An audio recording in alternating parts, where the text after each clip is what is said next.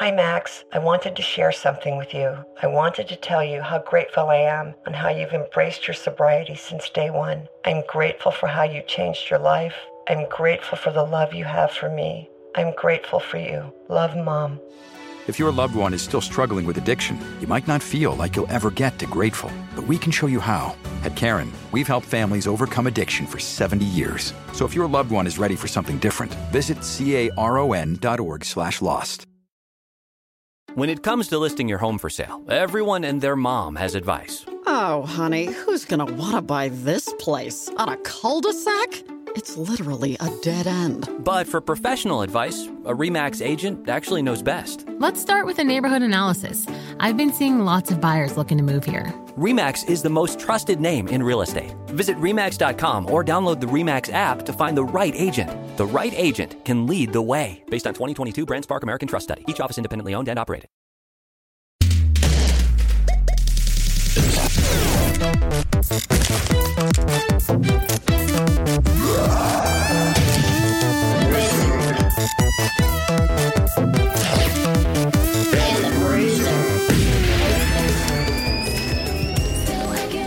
Holden, you son of a bitch!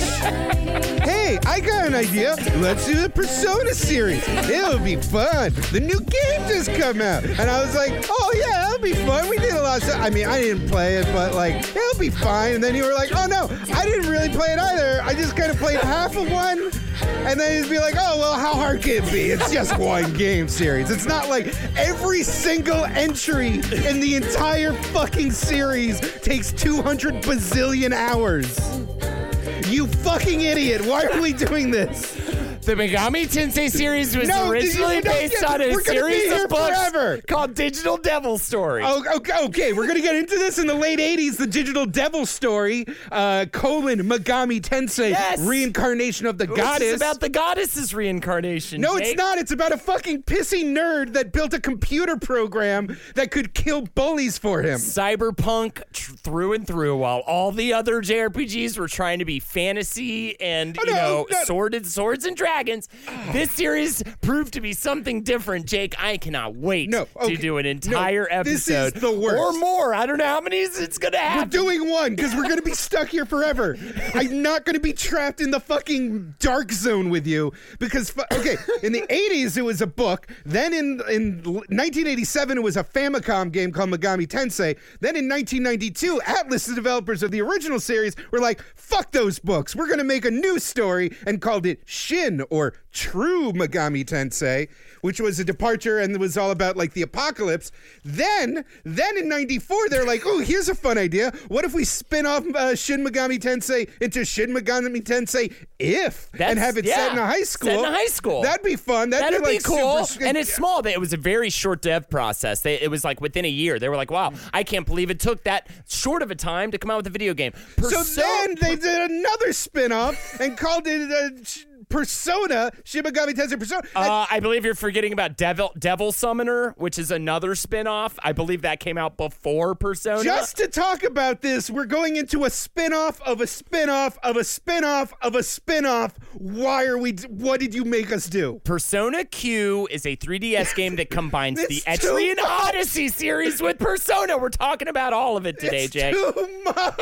You know what? Okay, just to let you know, I am staring at 5 full pages of notes. I normally have about three to maybe 4 pages of notes when I do these episodes. It is a nightmare's amount. 7 pages of note, and all of them say, fuck me, it's too much. Fuck, I hate this. Megami Tensei series is an important, valuable series in Japanese culture that bled into the North American culture due to the spin-off success of Persona. And we are here to talk about... Oh, by the way...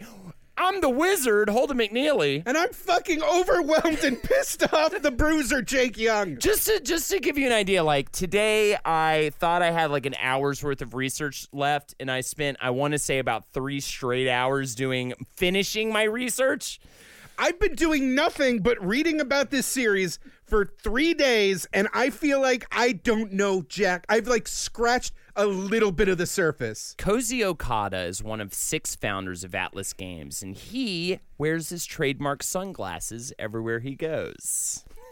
All right. What I will say about this whole thing before we get into it, this is what I love about this series in general. It was a punk JRPG series. That's right. This was the group of people that were like, you know what? Fuck it. Everybody else is doing swords and dragons and all this bullshit. We're going to make cyberpunk-based stories, and it really was... They had a punk aesthetic and a punk attitude about the way that they went about doing JRPGs from the very beginning. And man, they did some weird shit too, like visiting the grave of an important samurai in order to cleanse themselves of demons while they were working on this demon-infested game. I also love the connection it has to an old episode of ours, Neon Genesis Evangelion, in the sense that they got super weirdly religious in strange ways and adapted bizarre religious aesthetics and Jungian aesthetics and tarot cards in this newer game and all sorts of fucking David Lynch gets into this shit. It's awesome. That's what seems to be the most breakout thing about the Shin Megami Tensei Persona series is,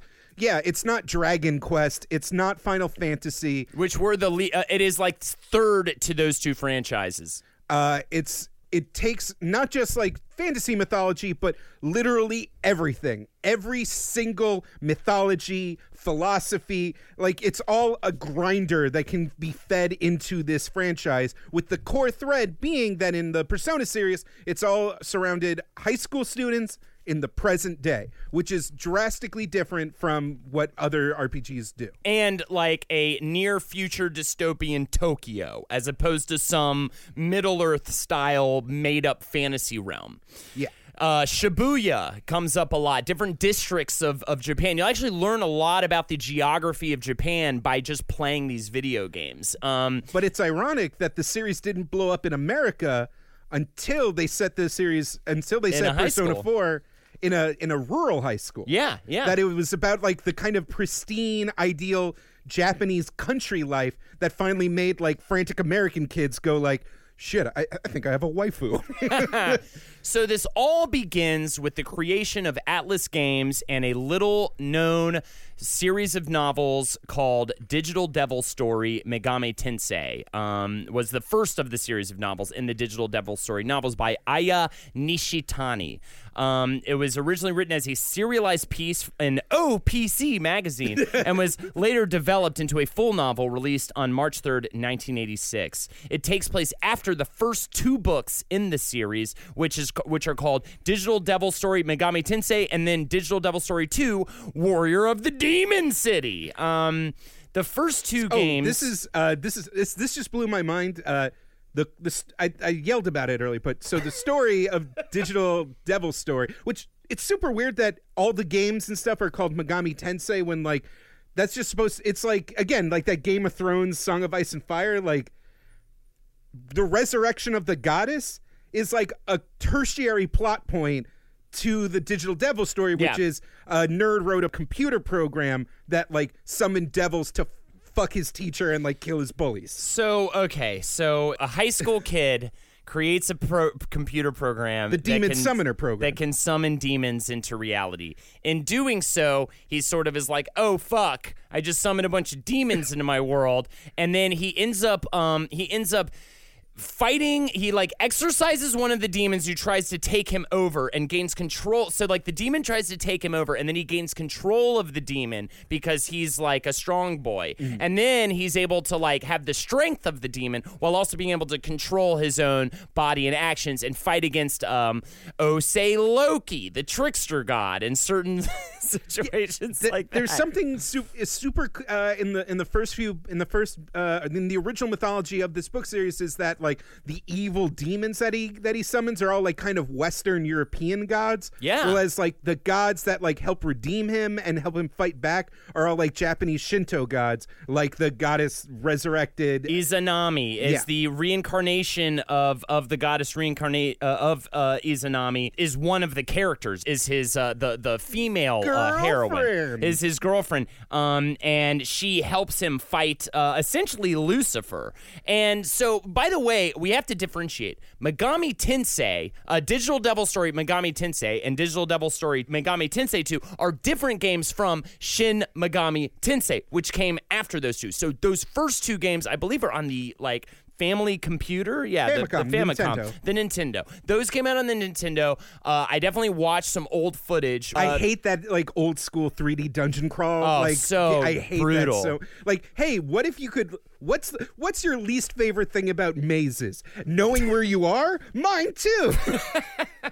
Wouldn't it be great if there was just a maze that was like just a series of lines and splotches of color that was impossible to keep a mental map of? That was like every single dungeon crawler back in those days. So, but I highly recommend the Etrian Odyssey series if you want an old school style dungeon crawler that takes place modern day and you have to draw the map yourself, which fucking is nerd. Very fun. I really enjoyed it. It's on the 3DS. So, another thing I like about this series that I like to bring up now because it's going to kind of bleed through is how many threads they kept from like the original games, like just creature designs, different elements, like having to bargain with the demons in order to get them on your side. Also, I'd like to say this: when I first played, so for me personally, I played Shin Megami Tensei 4 on the 3DS not too long ago, and that was my first entry into the series. And then currently now I am playing Persona 5. I missed out on Persona 4. I was dying to play it, but I didn't have a PS3 on hand to play it. So I'm finally... Or a Vita, which I have looked on Amazon several times on very strange late nights, sad, lonely late nights. I've looked on Amazon and debated whether or not to buy a Vita just to play Persona 4 Golden. But I ended up not, and now I'm playing it, and I'm fucking loving Persona 5, like, so much. I just think it's fantastically, wonderfully unique and odd. But even... that game has direct connections to creature or like demon designs and some basic gameplay elements from the very, very first games, which I think is awesome. Like, I love that. And also I love how even the demon designs, like when I played Shin Megami Tensei 4 and collected the demons and everything and did the whole thing, jump and just the basic gameplay mechanics of they all have different weaknesses and you have to play against strengths and weaknesses of each individual demon that you're fighting against each other. Even those mechanics, just jumping from Shin Megami Tensei 4 to Persona 5, I feel right at home with the game because I only played one of the games, but I immediately know like how to play half the game because they let these things they keep these things in place, rarely deviate. You got to know when to guard, you got to know when to gun. Fuck yeah. Oh my God. I honestly, I'm going to run home and play this afterwards. But you're right, Jake. It's a bit of a nutbags amount of material to go through. So the first two games are on the Nintendo, the Digital Devil Story games. And again, I think I just want to emphasize how unique these games seem and feel. I mean, I could be wrong. Also, they came well before the Pokemon series and games like that where you're collecting creatures, and sort of like evolving them and stuff. So this came well before that. And what's funny is a lot of people compare the Shin Megami Tensei and Persona series to Pokemon, thinking that Pokemon came first, but they are dead fucking wrong. And if anybody ever does that to you at a bar or a sporting event or wherever you may find them, in an office boardroom, smash a glass against their face. Thank you, Jake. I was about to say that, and I'm glad you said it instead. And if they say that the Shin Megami Tensei Persona series has less overtly sexualized creatures than Pokemon, you smash them in the face. Yeah! Squirtle's a fuck beast. Which is kind of funny because Shin Megami Tensei series ended up doubling back around, and I believe it's called The Little Devils or something like that. They created their own version of Pokemon, and I believe it's called like Little Devil. Wait, was that like the Digimon card game that they also made? No, they made like straight up Pokemon, like there was a red and a white one or something like that. And I forget what it's called offhand. It's Wait, like even Mara the Dick Chariot? It's called like Little Devil Children, and then in America it's called something else. It's called like Demi Children because they can't, because of the religious bullshit in America. Okay, so that's a lot though. We don't need to go there. All right, so Digital Devil Story Megami Tensei 2 takes place in the year 199X. Why? Like, what's the risk? I don't know. What is the risk of being like, just say 1997? I don't know. But I will say this about that story is there are two different cults in that story. The Church of the Messiah, which believes that God will send his Messiah to save mankind, and the Church of Deva, which holds demon-worshipping Sabbats and submits to the demon's will. And I only bring that up because you're going to see that in like most Shin Megami Tensei games have competing cults you have to choose between. Also, starting with Shin Megami Tensei, which stands for True Goddess Reincarnation, that was released for the Super Famicom, or SNES, Japan's SNES, in 1992, was when they were sort of trying to rebrand the series, make it Atlus's sort of like stronghold series. And this game sort of established, everything for this series, but also what was the first big hit for the series and for Atlus. I like the premise where, like, in this game, they still have the demon summoning software, but, like, someone just immediately starts sharing it on discs, so, like, the world is fucked within a week. And this was the game that introduced the demon bargaining, which I love about this series. What's okay, the reason why I love this, all right, so instead of, like, throwing a ball at a monster to catch it after it's been hurt, right? And then the ball sucking the monster up into its, let's say, womb, symbolically. In this game, I'm just making just one episode without wombs. I'm just making a drastic sort of metaphorical statement about Pokemon. I have not seen the comments. They're just like, please stop talking about the womb. About wombs. I just like to say that word.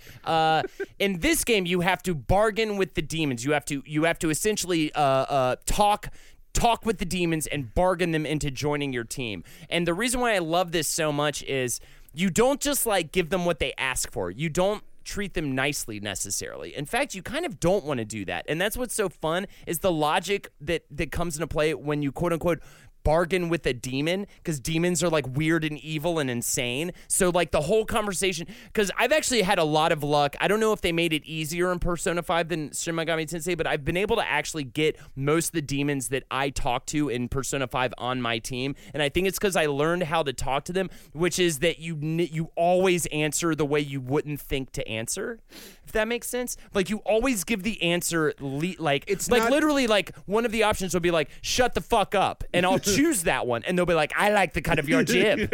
I think I'll join your team now. You know what I'm saying? Like it's always that. It reminds me of Undertale, which famously had a lot of like non-combat resolutions that you had to like kind of get a feel for each monster and how to interact with them to get them to like either give up or join your side. Yes, exactly. And the system is really cool. And it's a system that they used in almost all of them. I think they dropped it in like one game, but for the most part they consistently use it. And then also just with Shin Megami Tensei On, I mean, they're just doing so many interesting, weird things with religion and Tokyo, essentially. Also, these are spooky ooky games. Yes, they're really spooky and weird. The horror novels themselves were like very gory, and these are like real monster designs. There's a level of tension.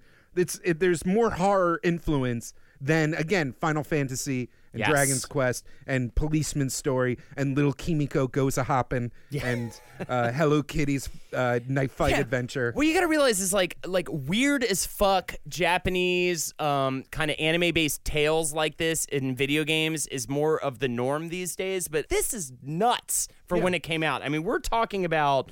What year are we talking about? 92? Yeah. This shit was coming out and blowing people's minds. And having also, this was the first game that had the different pathways with an order, a chaos, or a neutral route, and having different endings that had to do with that. Also fighting different end bosses depending on what route you went. And also just using like...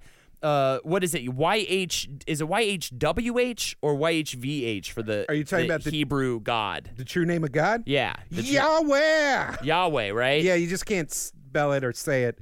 Sorry, Rabbi. Oh, Rabbi my Epstein. bad. I didn't know that. That's a rule. It's why it's spelled weird. Can you please give me the Jewish rules so that I stop breaking them? Don't invoke the holy name of God that you can't say Yahweh.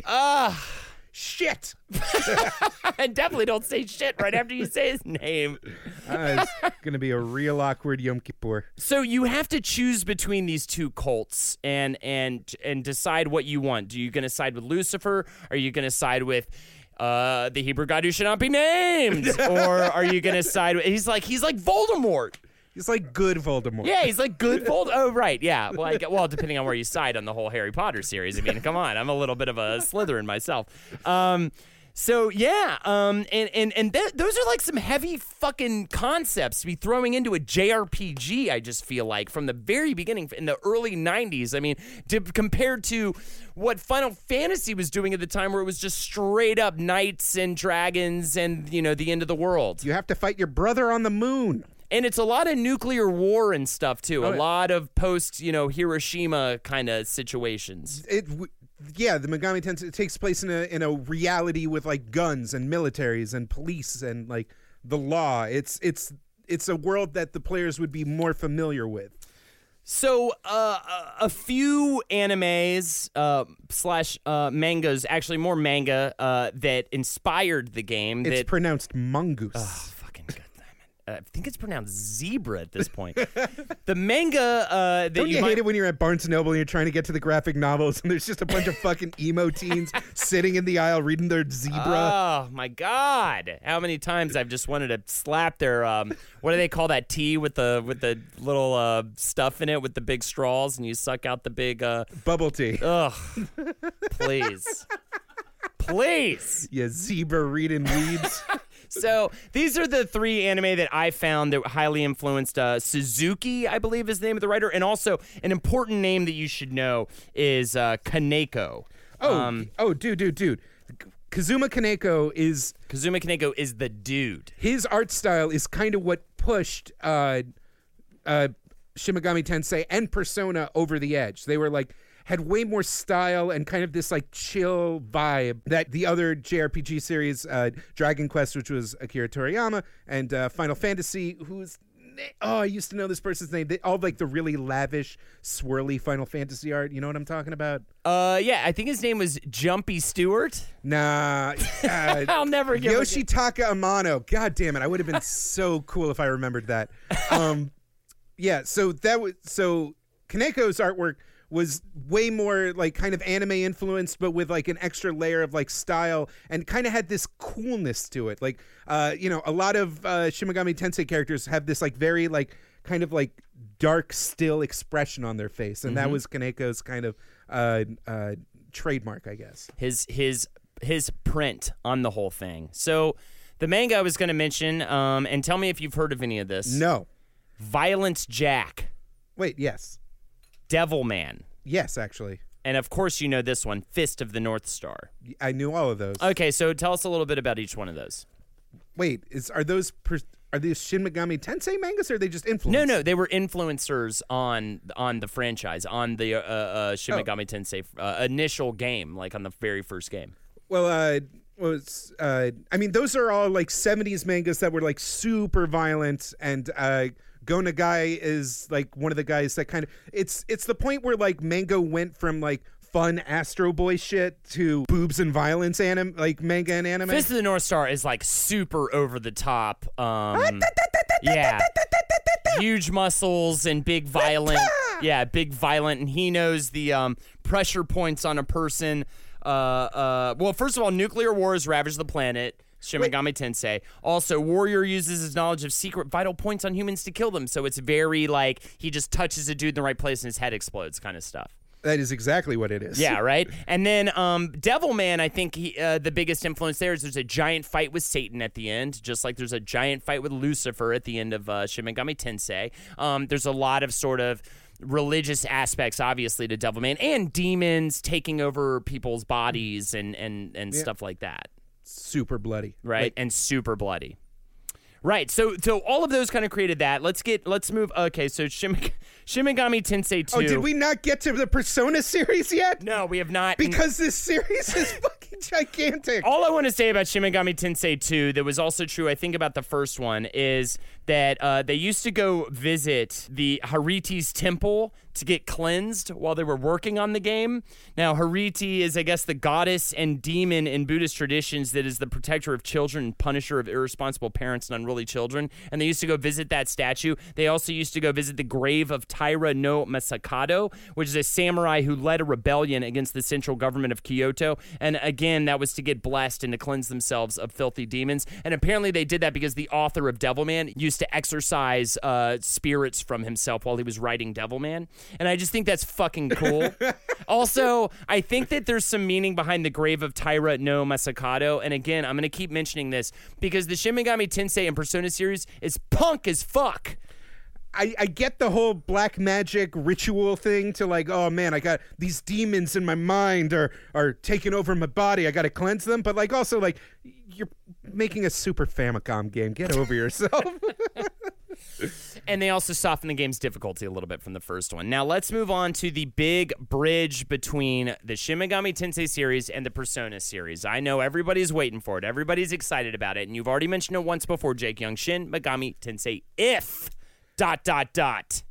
If is the name of a video game. It's also the name of a little-known British violent exploitation movie where like a bunch of boarding school students snap and like start open warfare with machine guns over control of the school. Cool. Which the idea of violence and destruction inside a school, if ... So it mirrors the game. Malcolm McDowell's in that. Nice. Or Malcolm McDowell? Who's the spooky British man? Malcolm McDowell. Well, there's a lot of spooky British men. Name one spooky British man. AIDS Paul. Malcolm McDowell. Spooky. Okay. He was in it and he shot all his teachers. All right, so Shin Megami Tensei If came out in 94. It was a really short cycle to get the game out. And essentially what you need to know about it is it led to the Persona series because what they wanted to do was, because the Shin Megami Tensei series was like this sprawling world travel sort of crazy story, they wanted to just make it tiny and tell a smaller story and get away from the grandness of the Shin Megami Tensei series. So they set a story in a Shin Megami Tensei story in a high school where they were in that high school the entire time. It's just a fun little story about 5 high school buddies that, you know, are just hanging out until one day the nerd that got picked on the most transported the school into a nightmare realm ruled by the 7 sins of man where he ascended to a dark godhood. It's fine. It's just a good old tale of friendship and French.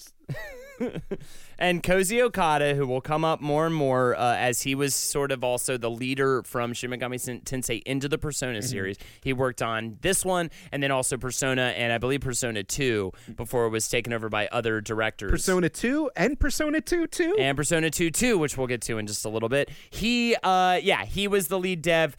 He felt, it was time for him to kind of do a smaller story, and so he decided to create a school lousy with demons. Now, this game became incredibly successful. People really loved it. It's a hit. The high school deal. They liked the whole thing. So they decided, while we're also pumping out Shin Megami Tensei games, let's start a new series, and we'll call it Persona. Actually, Persona Revelations, to be exact. Now, that is when we hit the Persona series happening at the same time, and the Persona series ends up being kind of a bit of a runaway success. Wait, the Persona series begins with just the words, "I dreamt I was a butterfly." And then goes on to recite a famous Eastern philosophical poem about I dreamt I was a butterfly, or am I now a butterfly dreaming they are a man? Like, it's all about this like in-between world and like the waking world and dreams. And Jung, the philosopher, psychologist rather, Jung. And a lot of that shit comes from that. The overall theme is exploration of the human psyche and how the characters find their true selves. And that's the whole thing with personas. Personas are personifications or characters that manifest their deep persona. Their deep personality. Thou art me. I am thou. Thou art I. And yeah, that's what kind of started. This fucker took a year to write, 20 different drafts. I couldn't imagine. Okay, this is when David Lynch comes in. So there's the Velvet Room in the entire Persona series. What color is the Velvet Room? It is blue. It's a blue Velvet Room? What's funny, too, is it's based on the Black Lodge in Twin Peaks. It's a blue-black Velvet Room? Which is red in Twin Peaks. It's a red room. And then they changed it to blue and called it the Velvet Room because they also wanted to give a nod to, of course, Blue Velvet. What happens in the Velvet Room? Daddy gets weird. Daddy sucks a bunch of oxygen. Oh, well, demons are sort of against their will fused together to create stronger demons. Yeah, which is a whole... By the way, that's a thing in all of these games that we didn't even talk about. You gotta fuse them. That's like a huge part of all these games is demon fusion, which is a whole situation where you take two demons, and in the new game, I don't want to give away too much, but in the new game... it's amazing in the new game. They're guillotined. No, you got to do it more. There's guillotine, there's electric chairs. Oh, there's more? It's like all these like archaic forms of capital punishment that you like murder your personas to make them stronger. Okay, so especially starting with Persona, you need to know this about the series. It's fucking chock full of style. Yeah. This game has so much fucking just raw, awesome, unique style. And obviously, you kind of got a hint of that. We're talking about Jungian psychology and David Lynch. I mean, the fucking thing's going to have some unique shit going on for it, but also just the look, the pizzazz, just the music, the soundtracks, everything, man. The soundtrack is amazing. You look up the unique. original Persona soundtrack; it's rocking. Another dumb thing that they did is a lot of RPGs, have those like ubiquitous. Ooh, I used a word. Ubiquitous text boxes. If you remember, like Final Fantasy games, that blue text box, or those SNES games, it was always like a little portrait with some text on it. In Persona, there were like these large character portraits that would react and kind of like go with the dialogue of what was happening, and that was it made it more like a visual novel, which is its own genre of entertainment in Japan, where it's kind of half comic, half book as you're reading along a story, but then you get to see artwork of the characters reacting to what's happening on screen. This guy made its way to America. Yeah. One of Atlas USA's first big projects. To the PlayStation. Revelations Persona. And this was the first game of the whole kit and caboodle that really had its breakthrough in America. Now, finally, Americans are catching on. It's definitely not there were big one, but yeah, there were supply. Well, also, what you have to remember people were upset that the cover had a spooky demon and had the word Revelations in it. The religious iconography of the whole series is a lot of what, especially when it was coming out on the Nintendo, because the Nintendo Japan and Nintendo America had really intense regulations. If you do remember from our Zelda series, crossover to our Zelda series, they are really weird about exporting things with religious overtones to North America. In Zelda, Link to the Past, of course, they omitted some religious moments from it. And this is like lousy with that stuff. You're fighting, literally Shin Megami Tensei 4, I was like battling angels and God at the end of my game because I chose the chaos ending. So, I went the chaos character route. So, yeah, it's like really fucked up for American standards. So this finally makes it over because they're on the PlayStation and people love it. People really dig it. It's not huge, as we'll see later on with Persona 4. That would be probably the moment they went over the top in terms of popularity, but this it localization did well. was to the select few who actually got their hands on this like third tier PlayStation RPG. Like, yeah, it did leave an impact, but fans of the series now make fun of this localization up and down. They explicitly cut out everything that made the story sound like it was taking place in Japan. They like Americanized it so clumsily because like no schools look like that. Like nothing makes like it's not recognizable as America, but they're keeping like welcome to Burger Town in America, and you're just like that's. I'm pretty sure that sign behind you says Okuyaku Prefecture. I can't. They changed a lot of the names, and even like Eriko became Ellie, and they like whitened her skin and like gave her blonde hair. Masao was like the cool guy with like a hip hop hat. They like gave him a baseball cap and darkened his skin and called him Mark. Oh. And there's a controversial line where, while trying to pass through a graveyard, Ellie says this line, "Roses are red, zombies are blue, but my face is white, so you know I'm true." What? It's legit in there. Jesus. Every subsequent re-release of the original Persona game has completely undone all of these localization efforts. There's like typos in there. It was Atlas USA's like really like early rushed work. And on top of that, like a lot of JRPGs had similar issues at the time. So like it's just the original Persona for PlayStation, the disc itself is just piece of like awkward history. I want it now. I'm going to go try to find that. Did you say racism from the 90s? I got to get my hands on it. So that game does well, and then comes Persona 2 Innocent Sin, not to be confused with Persona 2 Eternal Punishment, which is a completely different game. Innocent Sin came out in 1999 in Japan, 2011 re-release in North America and other regions came out on the PSP and on PlayStation. High school kids investigate a terrible scenario in which rumors are coming true in fucked ways, all caused by a mysterious figure called the Joker. And it has H.P. Lovecraft elements with the character Nyarlathotep.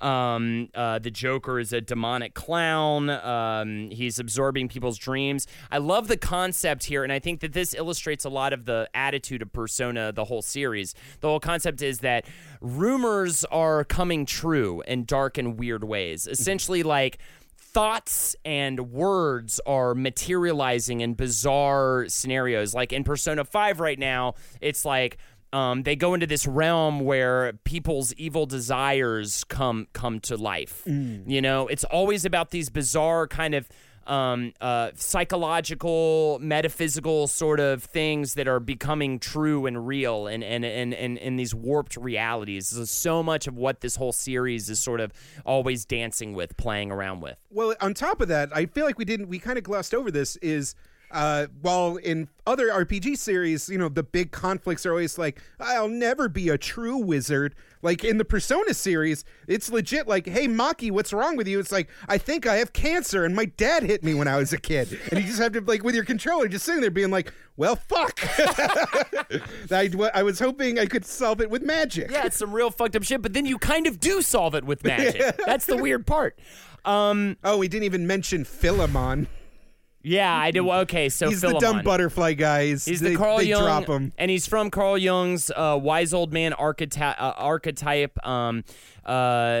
Jung encountered Philemon in a dream. So I actually want to talk about this. He encountered Philemon in a dream in the psychologist Carl Jung, and the figure first appeared to him. Jung saw sea blue sky covered by brown clods of earth that appeared to be breaking apart. Out of the blue, he saw an old man with kingfisher wings and the horns of a bull flying across the sky carrying a bunch of keys. After the dream, Jung painted the image because he did not understand it. During this intense period, Jung was struck by the synchronicity of finding a dead kingfisher, a bird rarely seen around Zurich, in his garden by the lake shore. Thereafter, Philemon played an important role in Jung's fantasies. To Jung, he represented superior insight and function like a guru to him. And in the game, Philemon functions as a guru to show them how to bring their personas out of themselves, correct? Correct. And it kind of, you see him all throughout the series. So I just want to illustrate that just to show you how deep and fascinating that a lot of the lore is. And I think a lot of times when you see something in one of these games that just seems like crazy ass Japanese anime bullshit, there actually is some bizarre foundation that you can trace back. And I love how much work went into the sort of deeper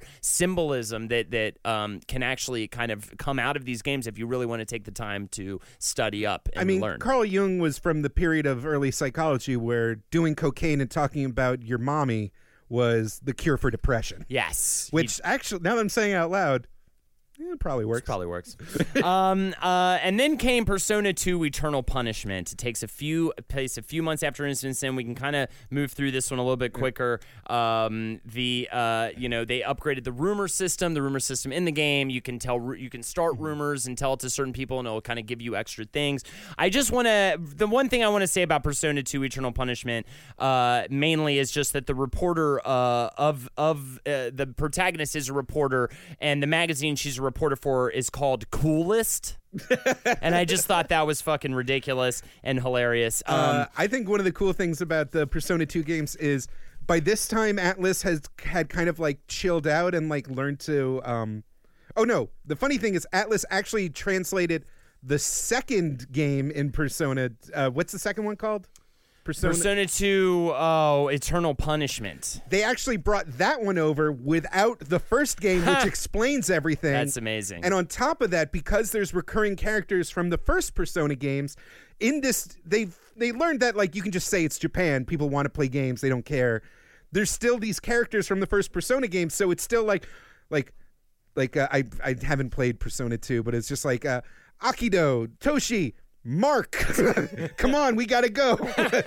And it's a lot. And actually, the second game came out of the director of the game feeling like he wanted a different perspective on the story while he was writing the first Persona 2 game. So they ended up immediately sort of working on a second Persona game. Either way, Shin Megami Tensei 9 is a game for Xbox, and it's just like it's in a virtual world called Idea Space, and they fight noise, which is just another word for the demons.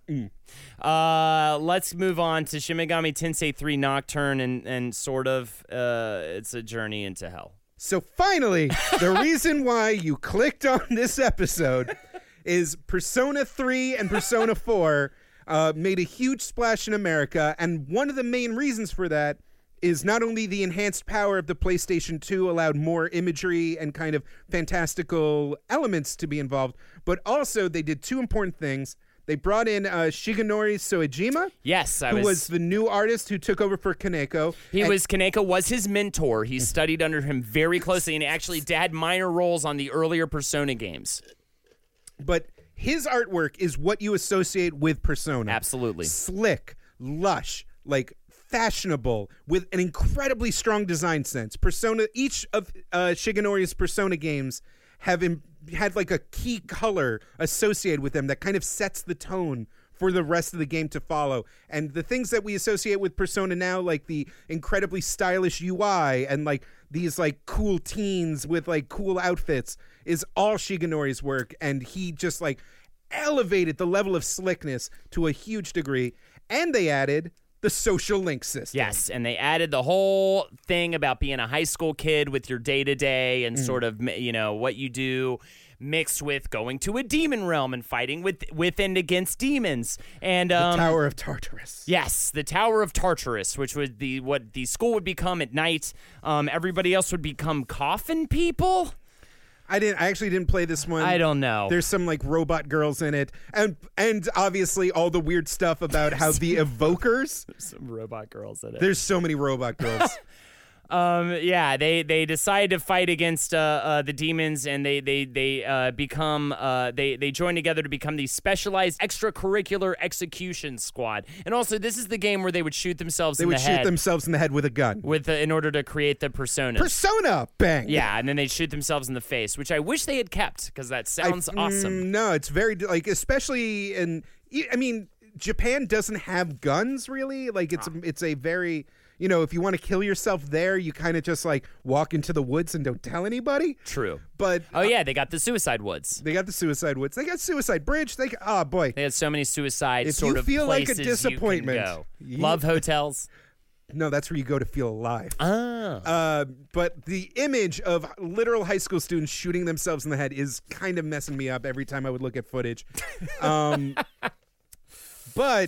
it didn't hit big, but it did like lay out this like, if you were in the know, if you were a JRPG fan, like it came to America and people dug it, and Shigenori's artwork spread far and wide. Like I see more fan art of these characters. I see, anime wallpapers. Like it's very cool. Like the cool factor was multiplied when they jumped up to Persona 3. A little bit about Sojima's process. He used real people that he'd seen or met or like celebrities and stuff, and he would look at what their appearance says about their personality, and that's why the characters are so expressive and in terms of their dress, which I thought was really great. And again, the social links, it's one thing to have a party member that you kind of just like buff with like items and, you kind of just follow their plot line, but actually having to spend time with them it make them characters. It makes them friends. Get to know them, and the better you get to know them, the more you hang out and maybe even date them. The stronger they are in the dungeon, which is so brilliant. And nobody else was really doing that at the time.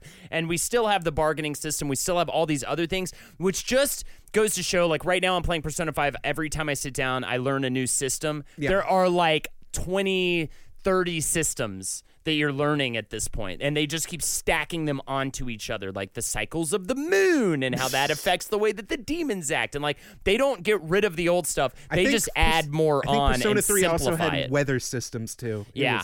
But the fact is the high school Tartarus dungeon design were like randomly generated, and every time you had to like go back to the same place to fight the bosses. There was only one main dungeon that you just kept returning to that a lot of people just did not appreciate.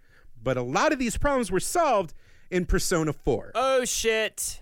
Persona 4. Now quick, Holden, listen, we've been talking for a while. I've been trying to, I just want to know, I feel like our audience is entitled to know, who's your favorite waifu? You got Chie, you got Rise, you got Naoto, you got Yukiko. Come on, man. Which one wears glasses? All of them sometimes. The nerd one. That's the one I want. The glasses wearing one, which I'm waiting to meet in this one. And I'm frighteningly attracted to the love interest in this one so far.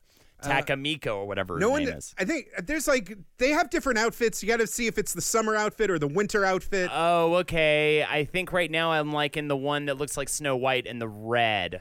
Oh, okay. You like Yukiko, the rich daughter who's kind of overwhelmed by having to take over her family's business. She's pretty and popular with the boys, but a little bit shy. Okay, yeah. And she's wearing glasses. And she's so wearing glasses. Yeah, I'm way into it. I'm 100% in. She's very cute. Because I think that she's 15, you sick fuck! All right. You monster! Okay. You disgust me! Ladies and gentlemen, do you believe this pervert you've been listening to for over a year now? I have to say, Lexi gets very upset. I think I was talking about, like, how, gross! If I had to choose in Neon Genesis, it was, like, on a Twitch stream, and I was like, probably Asuka, and she was like, how dare you? I was like, what? I'm just saying, Literally one of the first, Rise is the girl with the twin tails, and God, that's such a fucking anime term. Yeah. And literally one of the first things that happens when Persona 4 starts is it's just a Diet Cola ad starring her in a bikini. Like from second one in this game, it's like,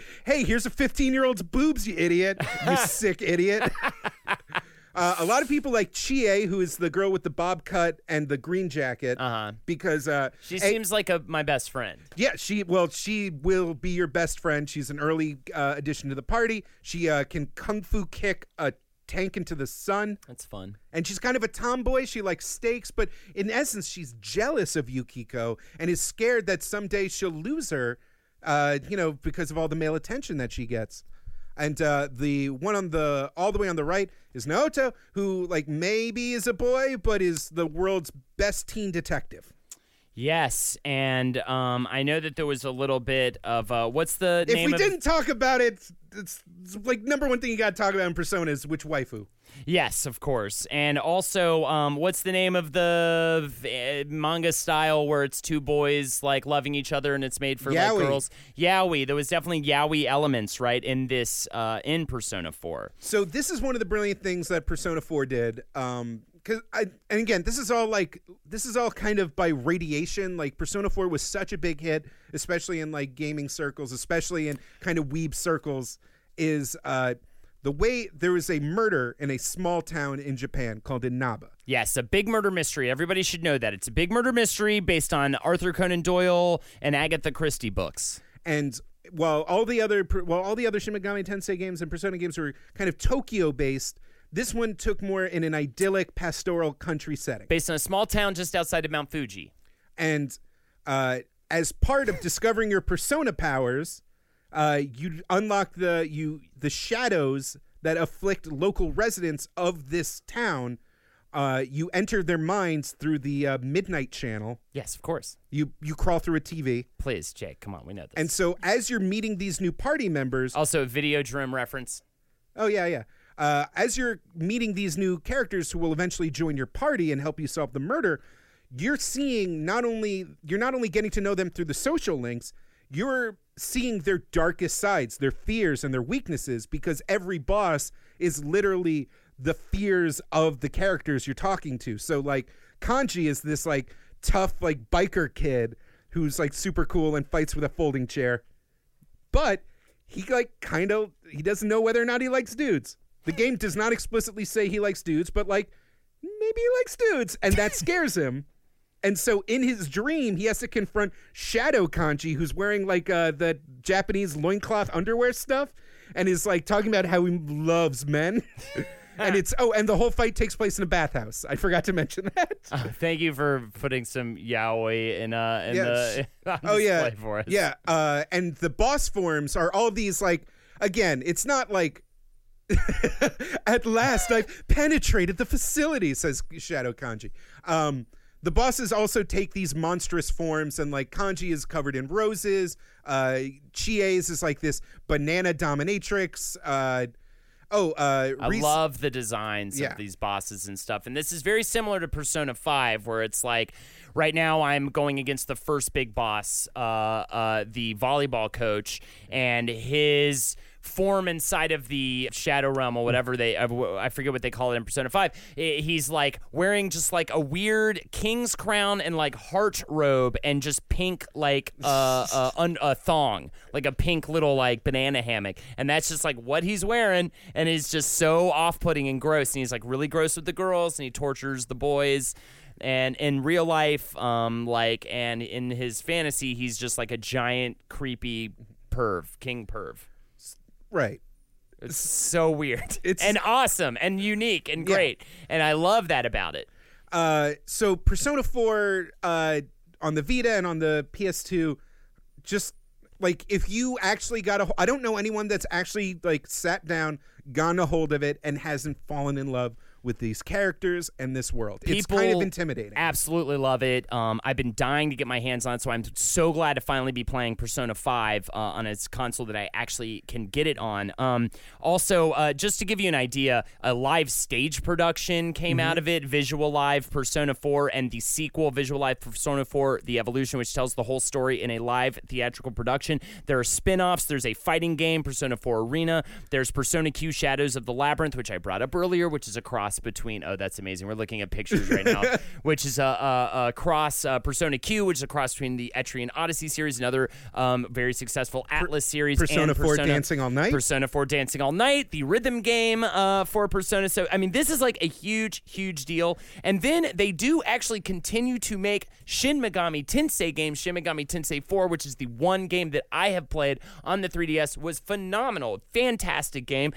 Included all those systems we talked about before, the demons and everything, the bartering and everything, and this giant story based in a dystopian, futuristic Tokyo. What's something about that game that you remember the most? Like a specific moment that you were like, oh shit. I remember one of the big ones was that you're like this samurai in this kind of like overrealm that's sort of protecting. I love the word overrealm so much. It's right. And you're sort of protecting this Tokyo, this fucked up Tokyo. And there's a moment where you sort of go to this like cult or something like that, and you have to go through these different tunnels and answer these different questions. And I really got into the questions and was answering them like really honestly. And it totally all adds up to what path you end up taking, whether you end up going lawful, chaotic, or neutral. But like I was legitimately just sort of answering the questions and into it. Also, there were just some really memorable fights that I had to like. These games are not easy, and there were some really memorable fights in that game where I had to like study up and really figure out how to fucking take down some of these bosses. And I got to points in that game where I didn't think I was going to get past it, and I totally did. And just fighting like God. I'm pretty sure I fought Yahweh at the end of that game. It was insane. I feel like that's the end of every JRPG. Like, yeah, you just fight God. The Shin Megami Tensei series, they will just say you're fighting God. Also in the Persona games, a lot of times you'll fight God. Although in Persona 2, you fight Hitler. Whoa. Who then becomes an evil god. In the American version, they had to change it to Der Fuhrer. And the way they obscured the fact that he was Hitler is they gave him cool sunglasses. Oh, my God. He's so Hitler. No, that's Fuhrer, the cool guy. That's not Hitler. That's super Hitler. That's amazing. So now we have Persona 5. If you can get a hold of it and play it, I highly recommend it. I've only gotten a little bit into these games. And by the way, these games are massively long, incredibly... almost like it was a mistake to try and cover them. Really bonkers how intricate and crazy these games are. I can't wait to go and play more tonight the moment I get a chance to. It's so much fun. And thank you, Jake, for allowing us to do a story on this. I can't believe how much fucking crazy crap that is making my brain bleed at this point from research. My liver hurts, and I don't know why. Man, that's the Persona series. That's the Shin Megami Tensei series. Fascinating punk rock version of a JRPG, doing it like in a new, completely alternative way from everything else that was going on at the time from Squaresoft, and it was totally like the anti-Square. I mean, they were just real on the edge of everything, trying different crazy shit and always sort of standing out from the pack. And I really love that about this series and about what Atlas came to do, and the fact that they're still, pumping out these games on a level that is absolutely incredible. Also, forgot to give a shout out to Shoji Meguro, who is the legendary composer for these games. Always like jazzy, but like this weird mix of like cool and like classic and contemporary and exciting. The guy's, if you need some like chill out work music, play any Persona soundtrack. It's and great. It will get you going. I'm loving everything about the look and sound and feel of Persona 5. It is just absolutely on its own wavelength, and I want to be on that wavelength. And my shout out is to Truth Booth, aka Chase, for hooking me up with a free copy of the fucking game. Thank you, dude. And catch me on Twitch. I'm Holdenator's Ho. And Jake? Follow me at BestJakeYoung on Twitter. And you go to Dorkly and check out our various videos and pictures and goof-em-ups. There you go. Overworld. Have a great night, everybody. Realm. Overrealm. Take care in your own personal Overrealm. Persona! For more shows like the one you just listened to, go to cavecomedyradio.com.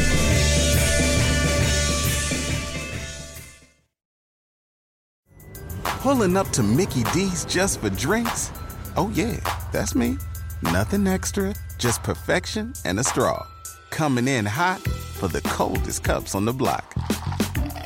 Because there are drinks. Then there are drinks from McDonald's. Mix things up with any size lemonade or sweet tea for $1.49. Perfect with our classic fries. Price and participation may vary. Cannot be combined with any other offer. Ba-da-ba-ba-ba.